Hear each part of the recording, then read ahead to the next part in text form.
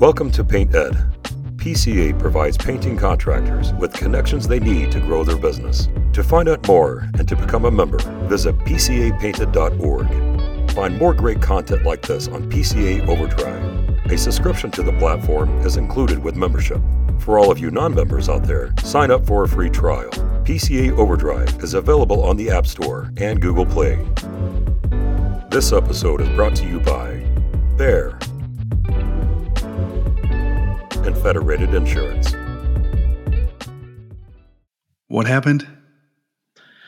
Well, when I was in some of the earlier years of the business, we were painting a house on this cut-through street, and we were going over colors with the lady. My office people were, and this lady wanted a yellow house, and all our samples weren't yellow enough. So we kept bringing brighter and brighter yellow samples out. And finally, when we painted the house, it was so bright yellow, it was like the yellow in the that you'd have in the street in the center line. And we couldn't decide whether we were going to keep our sign up or not. We put our sign up, we took our sign down, we put our sign up. And what did happen is all the cars stopped. They all stopped to take a look at this house. And it's sort of embarrassing in a way, but the lady ultimately blamed it on us that we picked the wrong colors, but she was just being an obstinate old lady. So we got a lot of so we had our sign up most of the time, so we got a lot of advertising out of that. So good or bad. There you go. Man, all kinds, huh? Oh, fantastic. Well, today's guest is John Neubert of Neubert Painting from Cleveland, Ohio. John's been a member of DYB since 2016, and he was first on the podcast back in 2018, episode 33. So if you want to hear the full backstory, make sure you check out episode 33 there. It's a fantastic interview. He shares how he started his business back in the 70s. At just 18 years old, he has now been in business for 48 years, consistently producing $3 to $4 million in sales each year. John, welcome back to the show, my friend. Yeah, good to see you, Steve. Thanks. So, you're 66 now? Yeah, I am 66. I've been doing this a long time. I'm still real active in the business. My daughter works in the business with me, and I have a couple operations managers, my office manager. So we run this thing together. I've slowed down a little bit, but I'm still. I don't run operations, but I still sell a lot. I'll sell personally over $1 million worth of work a year. So I'm out talking to customers every day, which is a little bit unusual because a lot of business owners quickly discard the selling function and just become the CEO of the company and hire salespeople. I've always felt it important to be out there to get the pulse of what's going on. You enjoy the sales component as well? I'm good at it. I like it. Yeah. Mm-hmm. Yeah, I get it. Your drive. So I'd love to dive into sales. Sales is always fun to talk about. But first, where does your drive come from? I don't know. I mean, people in my generation just worked really hard. So, I was 11 or 12. I was caddying. I worked in a grocery store before I started painting and started the business when I was 18. We did 6 houses the first summer, 8 the second summer. My brother had been painting for a guy. And so we just, one day I told him, hey, let's start our own painting company. And I quit my job at the grocery store and the business just grew from there. So the drive comes probably from my parents and stuff like that. They're all hardworking people. All my siblings all of us are really hardworking. So. Okay. So you came up in it, the generation, culture, family. Indeed. Now back to sales and enjoying it. Do you recall way back when estimating was the toughest, when we first started out, and how maybe we didn't enjoy it? And so my question, though, is that it's the grinding through and developing the skills that produces the passion, right? So now it's like we're great at sales, so we love it. Was that true for you in the beginning, though? Because I know for me, I struggled, right, when trying to learn sales and understand it. And it wasn't something that I might have enjoyed until I won one. And then it's like, yay, but then the next 20 or whatever, you're still trying to grind it out. Do you remember way back when trying to figure out sales, if if the passion was there or if it was developed once the skills kicked in? I think I always liked it, and I may have had some natural skills with it. But what I didn't have was a system to use. And today we work off a system that was basically developed by us, but we had professional sales training along the way, and we used some elements of that. And today we all have pretty much the same. The way what we do when we're out on a sales call is about the same. I'm Prithvi Varkiani, and we've got recruiting best practices, painter training resources, and a Bear Pro sweepstakes coming your way in this PCA Minute. It's recruiting season. If you're wondering where all the good candidates are, we got you covered. There's an entire section on PCA Overdrive dedicated to hiring, recruiting, and retention. Curated from your favorite podcasts, expo sessions, and virtual events, you'll learn to hire and keep rockstars in your company. Just look for the hiring, recruiting, and retention lane on PCA Overdrive. Get your crew field ready faster with PCA's painter training. PCA Overdrive provides free access to painter training videos in English and Spanish. Our training portal offers a more in-depth learning experience through a guided pathway. Each module has an assessment, and certificates are awarded at the completion of each level. To learn more, go to pcapainted.org/training. Finally, enter for a chance to win the Bear Pro Painter Sweepstakes. Price includes $5,000 worth of Bear, Kills, Graco, and 3M products. Visit pca.so/Bear Pro Sweepstakes to enter now. Can you share a little bit more about the system? Yeah, I mean, basically, when you're out selling, you're trying to solve people's problems, and so it's really pretty easy. I mean, the bonding and all that. And I mean, there's all sorts of sales techniques and all that, and something. But that's not the real key is to bond with the people. You're there for a reason. They have a problem that needs to be solved. You might have the solution, you might not. I mean, I may go out to a house and I realize that it needs to be vinyl sided, and I'll give them the name of somebody that they should call to get it vinyl sided. So I don't always have the solution. And so if you come across authentic and not self-serving, you're gonna do way better in sales. If you're just trying to sell jobs and you're not willing to walk away from ones that really aren't appropriate, you're not going to do as well. That's basically in a nutshell. Yeah. No, that's fantastic. Thank you. Appreciate that.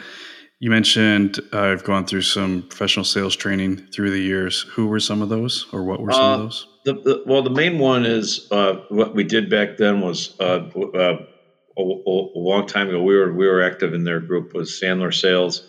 Sandler Sales is pretty heavy stuff. I mean, it uses a lot of manipulation, and so some of that is some of the techniques are just natural to us. We use them.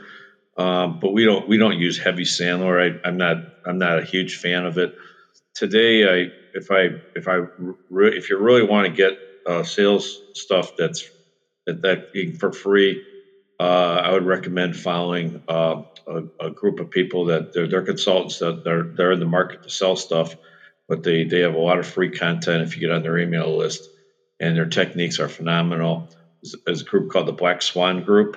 And these are former FBI hostage negotiators, and they'll teach you a lot of stuff that will help you negotiate with people better and help your selling process. The Black Swan Group. That reminds me of what's his name? He wrote the book Never Split the Difference. Yeah, that's probably that. I don't know if that's them or not, but the one technique that Sandler doesn't teach is basically when you're in a sales call and you're trying to differentiate yourself from competitors, is making sure that people know what they're not going to get from somebody else. Going down that list of here's what you're not going to get, and people respond better to that. And Sandler does not have that. It's not part of the Sandler sales program, but it's probably one of the best techniques that you can use. And that's one of the things that they, if you read their literature, that's one of the things that they would talk about. You're well read. Did you read Influence by Cialdini? No, I did not. No. Okay, all right. He talks about perceptual contrast, And so it sounds like that's the point you're making here, which is powerful. Now, where would you mentioned Sandler is heavy on manipulation, or a little heavier on manipulation. I remember Sandler. I looked into it a little bit. I wasn't, this has probably been 10, 15 years ago. And I didn't get into it all the way, so I don't know everything about their system. But what would you say, where's the line, or what's the difference between influence and manipulation? At what point are we going too far? That's a gray area, slippery slope. It's hard to say where that is. But I mean, a lot of old sales which still exist are the living room sale. And Sandler teaches a little bit of the living room sale, and that's the sale where you want the husband and wife both in the living room to make the sale. And certainly it's ideal if you can be in the house at their kitchen table and all that. But that's not always true. And our customer base is a lot of high income professionals. And number one, they don't have time, so they're not going to give you a lot of time. And they know all this stuff. They've been through all this training, so they can see it. They see it right. So they're not going to sit through it. So personally, I'm not going to sit through a presentation where a guy's going to flip through a bunch of slides. I'm not going to give them a lot of time. My wife doesn't care about anything to do with home improvement, so some people make a requirement that the wife is there, which is ridiculous because today the nuclear family that we that we knew isn't as common. We're dealing with all sorts of situations with customers, and which are perfectly normal. And my feeling is whoever's going to meet with you, even if they're not the decision maker, certainly has a big influence on the decision maker. Usually the decision maker is going to make. They're going to try to make sure that they're the ones talking to you. Interesting. Okay, very good point. I like that. Thank you.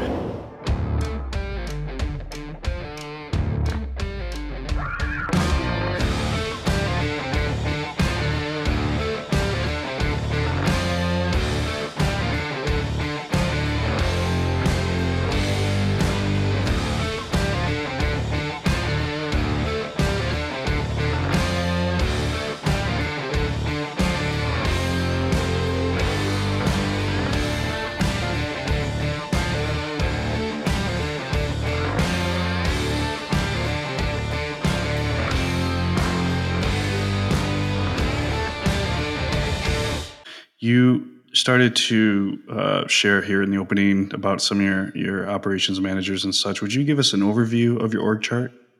Because you ramp up. You ramp up to what, 80 guys? Mm-hmm. Yeah, we have two. Well, we're running around 75 people. At our peak, at one point, we had 130 people seasonally. But our company's changed. We do a little less seasonal business, and we do more interior business. We have 10 full-time interior painters that paint inside and cabinets. I have two operations managers, and one Matt's been with me since 1987. He started when he was 18, and then we're supported by office staff of three full-time office people, and then we pick up three more during the summer. So we have a big support staff in the support the summer operation. Now, your ops managers, they do well. I mean, they get paid six figures, if I recall right. You shared that at a public event once, so without going into details. They get paid really a lot. So we work off the same bonus pool, and I'm a big believer in sharing the what we make. And what we do. Our bonus system is sort of uncommon, and it would be hard to copy because you have to have the mindset that you're willing to share everything. And that goes up and down. So we go up and down together while we have between good years and bad years. But it's a little bit different system. So than most people have a tough time getting their arms around what we do. Okay. So 10 full time, and then so you pick up another 60, 70 in the summer. Yeah, we'll have this year maybe about 55. 60 people seasonally working now, are these for us. Employees or subs? These are all employees except for two carpenters that are subcontractors. Mm-hmm. We hire mostly college people for exterior work, and so we're hiring people after their senior year in high school, sometimes after freshman year in college, and we'll keep them from maybe just one summer to maybe 2, 3, 4 summers, and that they move on. So if you've been in the industry for a while, which you've noticed that College Pro, right, is a big organization, and there have been many guys who've left College Pro and started their own businesses. Mm-hmm. Do you find that for yourself as well as you're hiring these college guys? Do some of them go off and say, "Hey, I can do this," and start their own business? The only people that have done that, we've had a couple managers that have successful businesses that went off on their own. And our painters that have went off on their own stayed small shops. But a couple of the managers, I had 2 managers that left probably about 14 years ago, that two brothers. And they run an operation that's a little bit more geared towards doing commercial work. So their sales volume is probably a little higher than ours. And then we had another manager left, and he runs an operation that's decent size. But our painters themselves, they don't have the management knowledge that we that they need to get beyond having just 1 or 2 people. So we've never seen any of them become decent size. Yeah. Okay. Leadership skills goes a long way, right? Yeah. They learn. My managers learn a lot here, and they know how to run a good size operation. That's what they're taught how to do. Yeah, no doubt. What's your hiring process look like currently? We're hiring basically college guys. We had a tough time during the pandemic hiring, and we couldn't get people in for interviews. The quality of our labor dropped a lot. We put a huge emphasis on.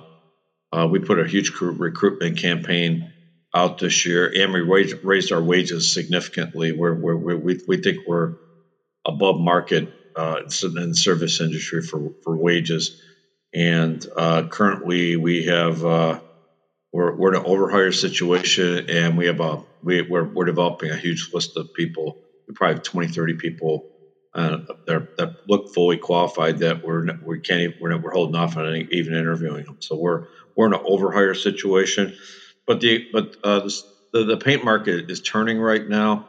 So this is happening right when demand's sort of taking a tumble. Demand's not very strong right now.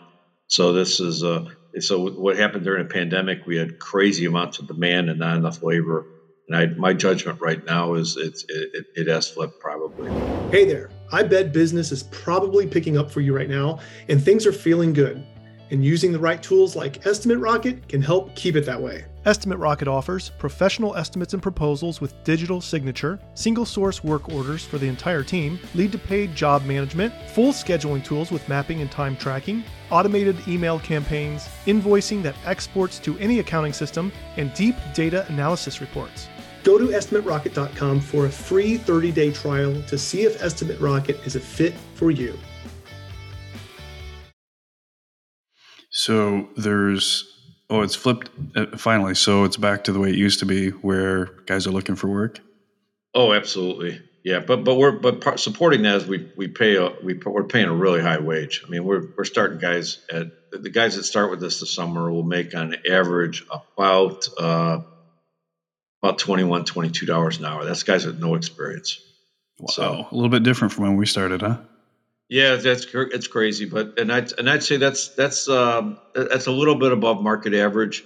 And so when I see companies with help wanted signs and they can't hire people, I mean, we're hiring those people from places like that, and frankly, they're not paying enough. Mm-hmm. Yeah, indeed.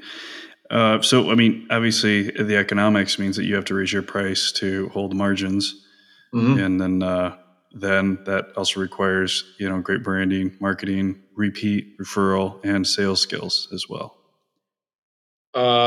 Yeah. I mean, if we didn't have the repeat business, we'd be in trouble. But we have a huge repeat business, which are easier to sell. And so some of these jobs you're going on, you're sometimes going out there and you're giving them a price that might be, say, if we worked for them 12, 13 years ago, their price probably has doubled, maybe more than that. And if they're pretty loyal to you and you've been servicing them, they'll most cases go along with hiring you again. So, Indeed. So step 9 in the DYB system is staying top of mind. What are some methods that you employ to do this? Real simple. We have currently 4,900 customers, people that are active in our system, and so we keep them in our system unless they they move or something, and our mail. So we reach them two different ways. They get a mailer once a month, and they get probably today about 2 emails a month reminding them about our interior services and stuff. So we and most of that stuff probably hits their inbox and they just delete it, or it hits their mail and gets thrown in the garbage. But so even if they don't open it and read the message, your name stays in front of them and they know who you are. How often? So what's that? I'm sorry. So how often do you mail or email them? Yeah, one email a month and two emails a month. So gotcha. Okay. It's the cheapest marketing that you can do, and most people don't do it. So I bet 95% of people in our business do not they don't stay in touch with people after they've painted. It's so easy. Yeah, I agree 100%. I heard stat once, I don't know how you can confirm it, but it says that it's 500% cheaper to sell a current customer, repeat customer, than it is to get a new customer. I believe the principle, I don't know if you can improve, that is 500% cheaper. However, I agree with you that most people do not. And, I often think about that, and I wonder if it's because old habits die hard. When we get started in the business, it's new leads, because we don't have any leads. And so we just keep going and hustling after new leads, that we forget that we have this whole pool of raving fans that already know, like, and trust us. And if we just stay top of mind. Yeah, so we did that pretty much from the beginning. And so when I was in business school, I have an MBA in business. And so my mentor was head of head of the labor management and labor department at Cleveland State, and I had him for undergrad and grad. And he taught entrepreneurial studies and strategic planning. And one of the things he taught us was, back then there was a company called Radio Shack, and Radio Shack, which is no longer in business, but they what they were really good at is they captured. They were one of the first retailers to capture the information of who the customers were. So when you went in Radio Shack, they got your information, and I don't know if it was some club you bought so many things you got a free thing or something like that, but they captured your information, and the next thing you know, you were getting a circular in the mail from Radio Shack regularly. And in its time, it was a go-to place for finding all sorts of electronics that weren't easily available. I remember components to stereo head units, the old ones we had in the cabinets in the home, to TVs. Yeah, Radio Shack was a staple back in the day, and so I didn't know that they were the first ones. Well, they were among the first ones. Most retailers didn't do that. Today they know, all the retailers are phenomenal at that. And obviously you buy anything online, they capture your email, and then they email you every single day until you unsubscribe. Or if you also want to sit there and hit the delete button, delete out 50 emails every time you go in. Yeah, indeed. We've had some fun discussions, you and I, over the years about tech stack and whiteboards and job flow processes. Any updates to yours, or give us a quick review of yours, please? As far as, I'm not sure what you're looking at. Are you looking at what we use to do our stuff, or? Yeah. Well, we have a CRM system that we built like 15, 20 years ago that we just use on our computers. And so so that's on our server, and that only is used in the office, and that was a custom made database, and it's real stable. The guy that did it, I pay him a retainer every month, and he never has to do anything because we don't change that much. Every once in a while we'll make a change, and so that's our actual CRM system. And obviously I'm a big spreadsheet guy, tons of Excel files.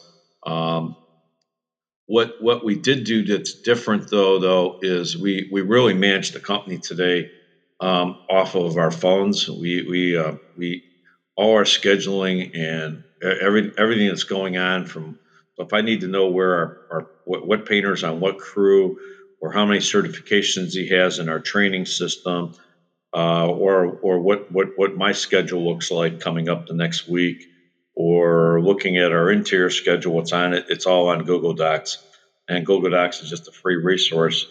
And so I'm just amazed how much stuff we have on Google Docs. I mean, it's just like endless. And but we're literally managing a good part of what we do as far as the scheduling part right off of Google Docs. Indeed.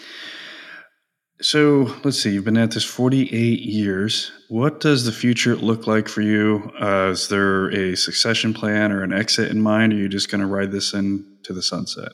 That's a good question. Well, my daughter's in the business. I mean, so she'll continue owning it. Probably she'll be running it with one of my operations managers. My head operations manager will. He's basically runs the company today as far as the management of actual being out in the field and stuff like that. So I'm not out in the field much, and so he's the natural successor. That's a good question. The companies like ours, it's 50-50 on successful transitions into a new generation of managers and all that. So that's a transition that we talk about a lot.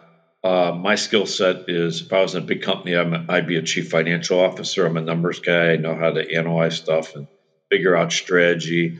I'm really good with vision stuff, and most people aren't good at any of that stuff and all that. So that's tough. So just because you can run the operations, you may be weak in some of the other areas. My operations manager, Matt, he's definitely not a spreadsheet guy and all that. So that's the challenge in the transition.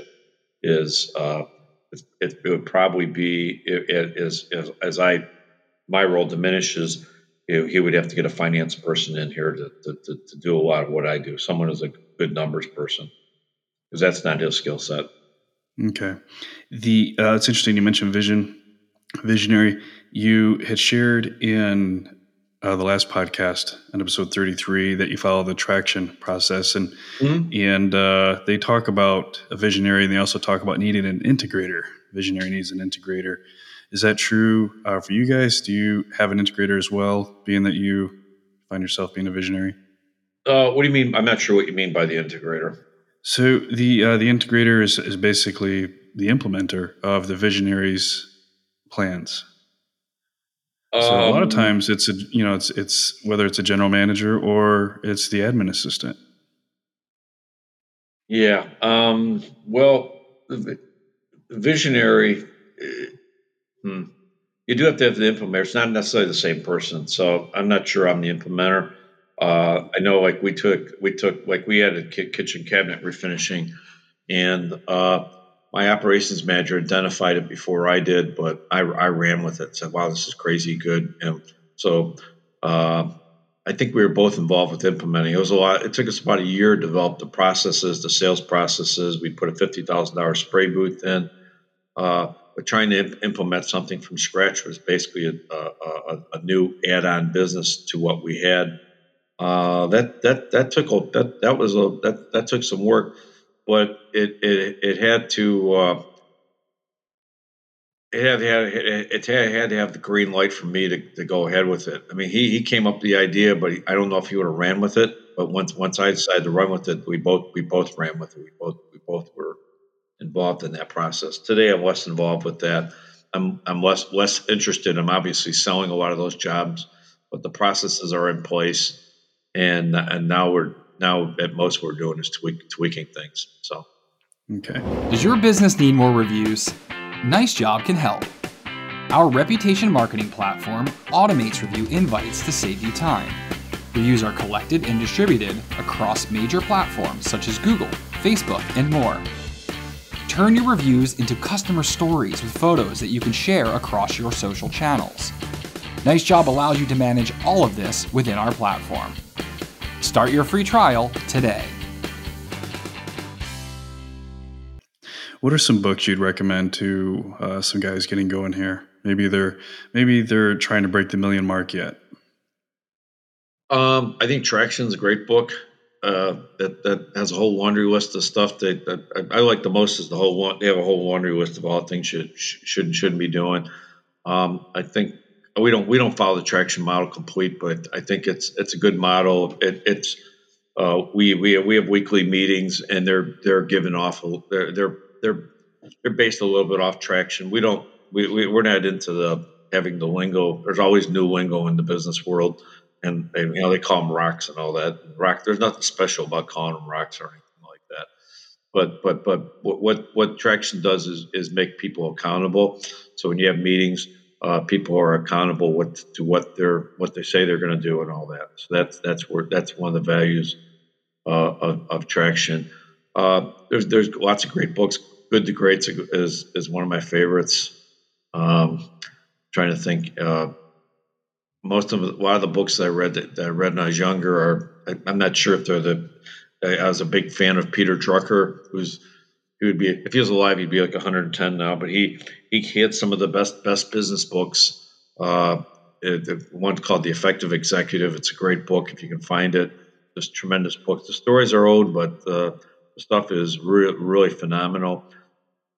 Today, there's just a flood of books, and to me, they look like lots of just regurgitated stuff from the original Peter Drucker. I mean, people. There's only so many of these business books you can read because a lot of them just say the same things and all that. As far as customer service goes, I would recommend the reading the book by the former head of the Disney World Resorts, and that's I'm slipping his name right now, but. Reading about Disney is phenomenal on customer service, and I'd definitely recommend anything with dealing with them. Thank you. You mentioned that a big mistake that a lot of people make are not staying top of mind to their customer base. What's another one or two big opportunities that others are not taking advantage of? Or doing as far as taking care of their customers? Well, just in business, what are the biggest opportunities or habits that guys are missing out on, whether it's taking care of their customers, whether it's their culture, whether it's leadership, management skills, operations? What do you see? I think when you're dealing with customers, you just got to do the right thing and not the most profitable thing in the short term. And I think people make that wrong choice very often. And today with like Google reviews and things like that, you really need to make the right choices, or you're going to have bad reviews. But when you're dealing with customers, again, getting back to the sales process, I think of when I'm dealing with customers, I'm thinking about them being my mother or a relative of mine, and trying to give them the best advice. And sometimes that knocks me out of the sale. So I'm trying to tell them I'm trying to help them along. So one of my routine things, if I'm on a sales call looking at a wood house where we have peeling problems up in our part of the country and things like that, it's a very common question is have you considered putting vinyl siding on? So and I'm just exploring. They may say, yeah, I got some vinyl siding estimates. I may even encourage them to go that way. But so it's again, being authentic with people. And when you're dealing with customer problems, my experience is that one of the worst things you can do is be defensive about it. 95% of the time, the customer is right about what they're complaining about. It's usually a communication issue very often. They're just not making this stuff up. I mean, there are some bad players with customers that are out to get you, maybe. But if your perception is that most of the customers are that way, that those are your tapes, not. I mean, that's your problem, because when you go out and deal with issues with customers, they're right most of the time. Yeah, indeed. Just for context here, when you say it's your tape, I think what you mean is that's your story that you have in your head, and it's not correct. We need to change that, right? We're all stuck with lots of tapes from our life experience, and you got to get. I'll give you an example of a tape. We did in the past. We did very unsuccessfully. Did a couple of high school job fairs, and so we got solicited this year on another job fair in another school system years later, and we could have just said, "Oh, that didn't work. We're not going to do it." And one of my managers went with one of the painters, and we probably we'll get probably 6, 7, 8 hires out of that of doing that jobs fair. So if your tapes are running and say, no, it doesn't work, we're not trying that. Yeah, okay, it won't work. Good. God bless you. But we tried it again and it works. And now we're interested in it. We saw how it worked. We think if we can find those situations, we can make those work. So indeed, yep, 6, 7 out of your first attempt. That's very successful. Well done. That was totally worth it. And I didn't go to it. It was one of my managers and one of our painters, and I had very low expectations. And I told him going in, don't worry about it. This may not work and all that, but it did work really well. I listened to an interview from the guy that Jim Collins from Good to Great. I've just found on YouTube. I was listening to it about a month ago. I was on a walk and I was bored with podcasts, and I said I'm going to listen to some Jim Collins, and I found some Jim Collins, and it was phenomenal. And I already heard all the stories and read all the stories, but it's still really great to hear it fresh out of his mouth. Yeah, indeed. I was just reviewing his chapter in Good to Great on the flywheel as I was studying inertia to breakthroughs, and just trying to get different perspectives on it because it's really key to get that going. And so, I was just in that book a few nights ago reviewing that. And then for those, I agree with you. I believe that everybody should be in a peer group. And that's why, DYB has mastermind groups and even mastermind groups for those who are startups or, $500,000 and working their way to $1 million. And so it's, a great option for them to consider. All the stumbling blocks and all the things that that cause you difficulties in growing. If you're like a peer group, you talk to people, they've been there, and they're willing to help you with things that are stumbling blocks that are causing you to, if you want to grow, are stopping you from growing. My business mentor called it wingspan, and some people have a little bit of wingspan. And then there's people that can run multi-billion-dollar organizations that got crazy, incredible, super genius wingspan, which most of us don't have. But it is wingspan, and you have to be willing to trust that other people are going to do things and do them well, sometimes better than you, and unfortunately sometimes not as well as you. But you're not going to grow unless you're willing to let that happen. So that's but there's really no reason why people cannot build successful organizations that are decent size. Indeed. Absolutely. John, thank you again for coming back on. Thank you for being such a long-standing, valued member. I appreciate you and I appreciate our friendship. If somebody wanted to reach out to you, what's the best way? They'd reach out, probably just email me at john@neubertpainting.com, which you can get that off our website, neubertpainting.com. So john@neubertpainting.com. We'll link to that in the show notes as well. Thanks again, John. PaintNet podcasts are produced by the Painting Contractors Association and are made possible by members and industry partners. To find out more about upcoming education opportunities or for more information about joining PCA, visit pcapainted.org.